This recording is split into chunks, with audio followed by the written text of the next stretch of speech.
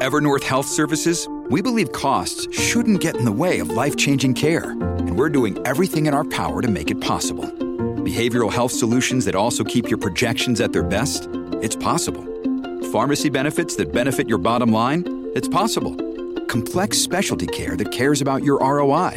It's possible. Because we're already doing it. All while saving businesses billions. That's Wonder made possible. Learn more at evernorth.com/wonder. Hello, everybody. This is Marshall Poe. I'm the editor of the New Books Network. NBN listeners like to read books and buy them. So we thought we'd tell you that right now, our friends at Princeton University Press are having a remarkable site-wide sale. You can get 50% off books, including ebooks and audiobooks, with the code 50, F-I-F-T-Y, at checkout until May 31. You can save some real money on Princeton University Press books. I encourage you to go there and check it out. Welcome to the New Books Network. Welcome back to New Books in Political Science, a podcast on the New Books Network. I'm Susan Liebell at St. Joseph's University, and today we have a unique and short podcast on how to write a better book with the help of the Minority Serving Institution Virtual Book Workshop Project, and what everyone in academia can do to support this critical project. Book workshops produce great books, but too few scholars have access to the resources needed to organize and execute one, especially scholars at historically Black colleges and universities, Hispanic serving institutions, Asian American and Pacific Islander serving institutions, and tribal colleges and universities. The 2021 American Political Science Association annual meeting in Seattle launched a new initiative, one aimed at supporting virtual book workshops for scholars at minority-serving institutions in the United States. The two scholars who co-direct the Minority-Serving Institution Virtual Book Workshop Project are here to talk about how authors can apply to have a workshop for their books and what other authors, editors, and administrators can do to make this project a success. Welcome to Nyambi Carter, Associate Professor of Political Science at Howard University. Some listeners know her 2019 American While Black, African Americans, Immigration, and the Limits of Citizenship from Oxford, or remember her interview with Heath Brown for the podcast, which we will link to in the show. Welcome back to the founding host of New Books in Political Science, Heath Brown, an associate professor of public policy at John Jay College of Criminal Justice, City University of New York. His 2021 book, Homeschooling the Right, How Conservative Education Activism Erodes the State, was published by Columbia University Press, and our own Lily Goren interviewed him for the podcast. But they're not here today as authors. They're here as the co-directors of this critical project, and I'm thrilled to have you both. The Minority Serving Institution Virtual Book Workshop Project is now open for applications, and we'll talk about how to apply shortly. But I want to start with the origin story and the vacuum the project seeks to fill. When did the two of you start discussing the need for the project, and how did you get to this amazing launch? Well, really at APSA. APSA was virtual that year, and I was, I think, a discussant on a panel where Heath was presenting with some co-authors, and we just kind of got to talking via email, and then Heath, being who he is, ever the builder, called me, and then we just started having these conversations, and then it just sort of all went downhill from there, much of it at Heath's sort of lead.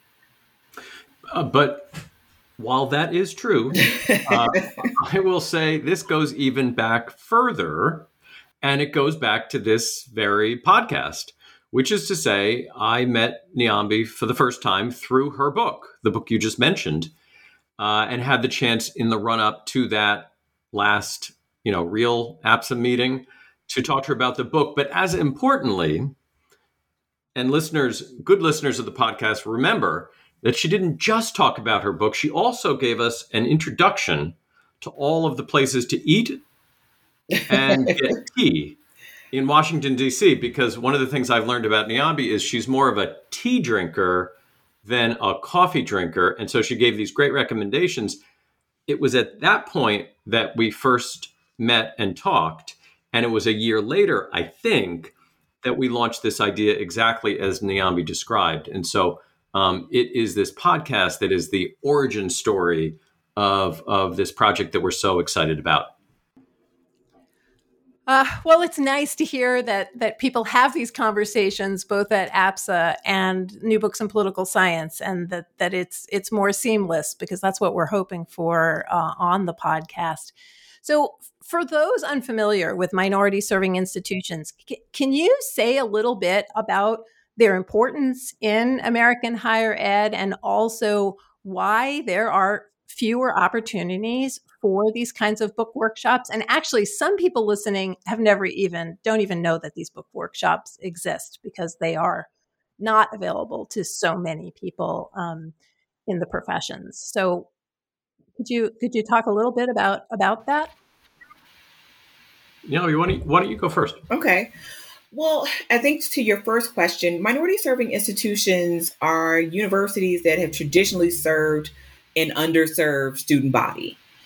And in the instances of historically Black colleges and universities, for example, these institutions of higher learning exist because Black students were kept out of the predominantly white institutions that existed. And so these institutions have, spread. I mean, there are tribal serving colleges that serve Native or Indigenous peoples and others. And they didn't necessarily ban or prevent others from coming, but that tends to be who their predominant student body is. I'm at a historically Black college and university. There are only 100, I think, and 8 in the United States. And we serve a diverse set of students. But while there was a lot of attention to the student side of these institutions, there was not enough attention, I think, to the faculty side of these institutions. And there have been a lot of efforts to, create pipelines from these minority serving institutions to graduate programs of political science at these PWIs. But the resources for faculty at these institutions remain lacking.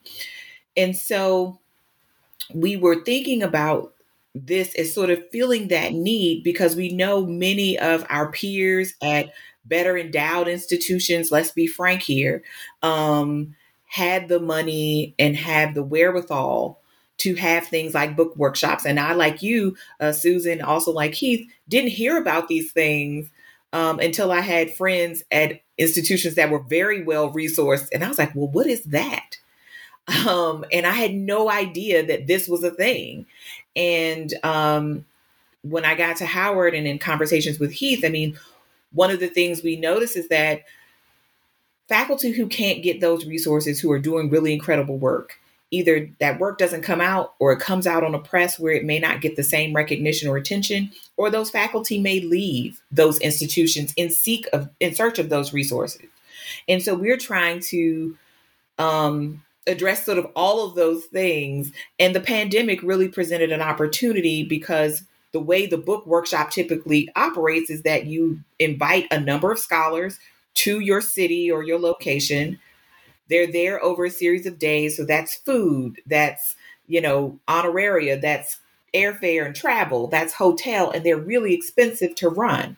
And we thought that we could do this on a much smaller scale with, or I say smaller scale in terms of finances, right? With the advent of online technologies and our now dependence on them in light of the pandemic, and try to bring some of those resources to bear at these minority serving institutions that generally are not magnets for the kind of money and resources that some of our other institutions have. So the awards, the deadline is going to be in January. We'll talk about that in a second for submitting. And the workshops are to take place in the summer of 2022. There's going to be a $2,000 award that's going to be used to provide 4 expert reviewers an honorarium for their participation in the workshops. Who can apply for this? What authors are eligible? Yeah. Almost everybody whose faculty affiliation is at a minority serving institution in the United States is eligible to apply. That's the juniors and the seniors.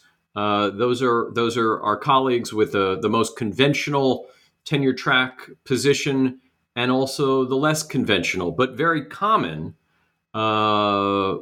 contract position adjunct position. But if your primary faculty affiliation is with a minority serving institution, according to the U.S. Department of Education, you're eligible. And you have to have a book manuscript. What's important here is that these are projects that are fully developed. And so what we've really wanted to do is to focus on that part of the book publishing process. It's not the whole process. And there are huge inequities all up and down the process of producing great research and producing great books. We're trying to sort of focus on that part of it because we see it as a real bottleneck that prevents more great work from happening. And that's really the point here is we know so many people, both at the junior and senior level, whose projects get stuck and flounder and just never advance to that next stage. And I think what we're increasingly realizing, it's not just the people who are starting out. It's the mid-career people who are getting who are at institutions who have placed such large administrative and service burdens that those great projects get stalled and they get put on the back burner. And our hope, our dream, really, is for some of those projects, for those at the associate level, to get moved from the back burner and put on the front burner because of this, and get turned into great books. If that happens, not just this year, but in the next year and the year after that, I think we'll view this as an enormous success. And I should point out, this isn't just political science. People who are working in other disciplines are also encouraged to apply for the award. You two are co-directing the project. You've organized a remarkable review board to select these manuscripts. And this is going to be a competitive award across these different fields. Can you just tell us a little bit about who's on the board, and then we'll talk about how to apply and whether you have tips for those people who are applying? I'm going to let Naomi talk about a couple, and then I'll fill in the rest. Yeah, so, we have some really stellar scholars who I think have always been of service to the institution, to the discipline, I should say, of political science, and really believe in minority serving institutions and have really put their money where their mouth is when it comes to supporting their colleagues. So we have folks like Dr. Sekou Franklin, who is a PhD from Howard University, who's agreed to be on the board. Kathy Powers at University of New Mexico, which is also a minority serving institution, but she does kind of quantitative IR stuff. Jane Jun at USC has agreed to be on the board. And we know that Jane does amazing work in race and ethnic politics in the US, but has also been an extraordinary mentor. And there are many others who've agreed, or at least have been expressing interest. I'm sure Heath and I have both been getting these kinds of things separately, but it was really important for us to have people who either are at MSIs, who've been at MSIs, or who are wanting to support MSIs be a part of this. And we try to get the range of folks from the different subfields in the discipline, so that, whether you're a theorist or an international politics person or comparative person or an Americanist, that your work is given a sort of full review by those in your field, your peers who actually know kind of what's happening. And it was also important to us that this review board look more like the discipline, more like the country. And we didn't want to replicate the same old, it's old white guys. And those people have a place too. But we really wanted to make sure that this board was gender diverse, that it was diverse in terms of race, sexual expression, everything that we could think of to give these manuscripts the best possible hearing. And that's often what they lack. And so we wanted to create a board that would be as diverse and interesting as the manuscripts that we're hoping to attract. Yeah, and in addition to those names, my namesake at Temple University, Heath Fogg-Davis, is joining us. Cyril Ghosh, Michael Miller at SSRC, Lily Gorn, of course, and worth noting, the actual founder of this podcast, the first host, was Cyril Ghosh. And it is to his credit that this podcast was launched a number of years ago, and I only had the benefit to take over for him for some period of time. But Cyril has also agreed from Wagner College. The enthusiasm and willingness of people to put time into this has just been remarkable, especially the publishers, because it's been the publishers who we have relied upon for funding. And what we went to each one of them with was just a simple ask, which was, we know that you care about these issues like we do. Here's an intervention. And to an editor, they each said, let's talk, tell me when. And we've lined up 5 incredible publishers who are participating initially, and we hope to add more in future years.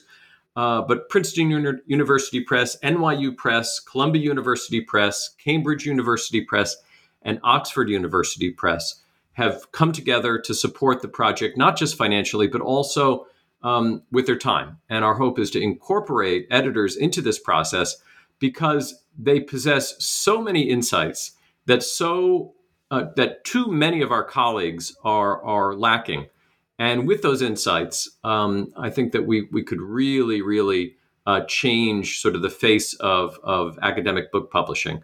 It's unlocking some of those secrets that unfortunately are still held by our kind of old institutional practices. And so it's been such a great project to talk to so many people about. What do you need from other people? People who are listening to this, how can they support the initiative besides the people who are going to apply for it? And should they contact you? Is there a way to contribute money? Should institutions be contributing money? What do you want from everyone else out there besides the editors, which all for it? Well, I mean, money is always nice, but we don't have a real kind of mechanism yet to accept those kind of donations. Certainly, we hope to be able to do that in the future so that it is institutionalized in that way and really supported by the discipline, because that's what we want, the buy-in, I think, from the discipline to recognize this as a worthy use of our time and resources. And I think that's already there, at least from the folks I've talked to. But I think what the kind of support we need is, to be reviewers, to be interlocutors when asked, when some of these books are coming, or some of these book authors are coming to you and asking, or we are coming to you and asking, hey, can you be on this panel? To do that, we are always looking, of course, to have more members of our board. So if you're interested in being on the board, please contact either Heath or myself for that. Also, if you know your colleagues at some of these institutions, we can't reach everyone. And unfortunately, everyone is not an APSA member, for example. Everyone is not the most engaged. So if you know someone or you have a colleague at these institutions, please encourage them to submit their work. If you have a colleague that is not a tenure track person, but is doing some interesting work, please encourage them, because again, I think we don't think enough about term faculty at some of these spaces, and we know they're extremely important to our discipline, and we want to make sure those folks have an opportunity to realize their academic potential. And so I think those are some of the ways initially that folks can help and just spread the word. I mean, I think that's what we're really trying to do right now is bring as many people into the fold as we possibly can. Yeah, and one thing I would just add to that is what we didn't want to do was design yet another program that asks of those associated with minority serving institutions to give up their time for free. We know that just doesn't work. And so while we're asking for volunteers to serve on review boards, the funding that we've raised is going towards those people. And so just as if you were serving in a book workshop as a part of another institution, you'd have expectations to receive an honorarium. If you volunteer and are chosen to participate in this, you will also receive an honorarium for participation. I think it's really important. It's one of the reasons why securing funding from the publishers, but also from APSA, and the help that the association has provided on logistics, on funding. We were successful in winning a small grant to help the first year of this project and sort of get it off the ground. We couldn't do this without the support of the American Political Science Association staff, who have been incredible. To start a project like this takes an enormous amount of work that we have been willing to put in, but there are things we just don't know how to do, like how to run a website. And APSA has stepped up enormously with help in that, and this wouldn't have been possible without that kind of help. Well, and two things. First of all, the website looks great. I hit the button to see just how easy this would be to apply to for the listeners, and it's really easy and very, very clear. And the second thing is that Lily Goren and I, after the summer workshops are done, will have the cohort on the podcast. They won't have finished their books, but they can talk about their books, and we can figure out some things that we can do to highlight their research and get them connected to the people they need to be connected to. We'll talk. But before we end, and the deadline is January 14th, and we will have the link to the APSA Beautiful Webs page. Very easy. But any tips on the people who are applying, things that you would encourage them to do for a successful application? I would say one of the things is not to be afraid. I mean, we all have that, I think, trepidation when we're working on something. It's like, oh, it's not ready yet. It's not ready yet. Well, it'll never be perfect. So please just, if you have a manuscript, just send it, right? Just send the best representation of that work you can to us. The others, please make sure it's a full manuscript, right? We don't want the spec copies. We really want a full manuscript. And I know that might leave some people out, but there will be next year. But I just would say, just don't be afraid. I mean, you have an audience of people who are really excited to receive your work and are going to take it seriously and have thought a lot about this project as faculty at MSIs, right? Heath and I both are at minority serving institutions, but also just as people who want to see this discipline be better and more inclusive and more expansive and more robust. We are here sincerely to create as much space and choice for these authors as possible. And that's what I would say is just put your best work forward, send it, and know that it will be received and cared for and read thoughtfully and considered thoughtfully. Yeah, and let me just add one thing. In order to apply, the application only requires a proposal, a sample chapter, and some other brief information. Now, at the point of applying, the book manuscript should be finished. This is not for halfway finished projects, as Niambi described. But to actually, if somebody has a project they want to apply today, do it. If the project isn't done, it's going to be ready for next year. Apply next year. Thankfully, we have the commitment to do this for the next 3 years, and so it's really exciting for that. The last thing I'd say is ask us. We're not involved in making the final decisions about who's going to be awarded. That's why we put together a board, and for that reason, ask us questions. We've already gotten a bunch of great questions, clarifying questions. Are things that we can receive. I'm sure our contact information is out there, but ask questions because we would be glad to clarify and make sure everybody's application is as strong as possible. There's we're not holding on to any secrets here. We're going to put it out for everyone to know exactly how to put this together in the right way. And if I can add, if people are interested, and maybe there's a group of folks who maybe talk across institutions, and they want to have a conversation with Heath and I, we are more than happy to do that. We're doing a series of them. We have one next week with the National Conference of Black Political Scientists. And I think in another couple weeks, we have one with the Latino Caucus. And we're reaching out to different spaces. So please, if you want something like that for your university or your department, or a group of you want to do something like that, please don't hesitate to contact one of us. We will be more than happy to do that. Well, we'll have your contact information in the show notes. I want to thank both of you for doing the podcast today, but more for this unbelievable project and the ongoing support. traveling to different places, either virtually or otherwise, to have these conversations. I think these conversations are part of what's missing, the connections that people make for supporting their work. The show notes will have the link to the webpage on APSA's site, the deadline for submissions, and all the information that you know. And again, Niambi Carter and Heath Brown, I can't thank you enough for this contribution to the discipline and also for your time today. Thank you, Susan. Thanks, Susan.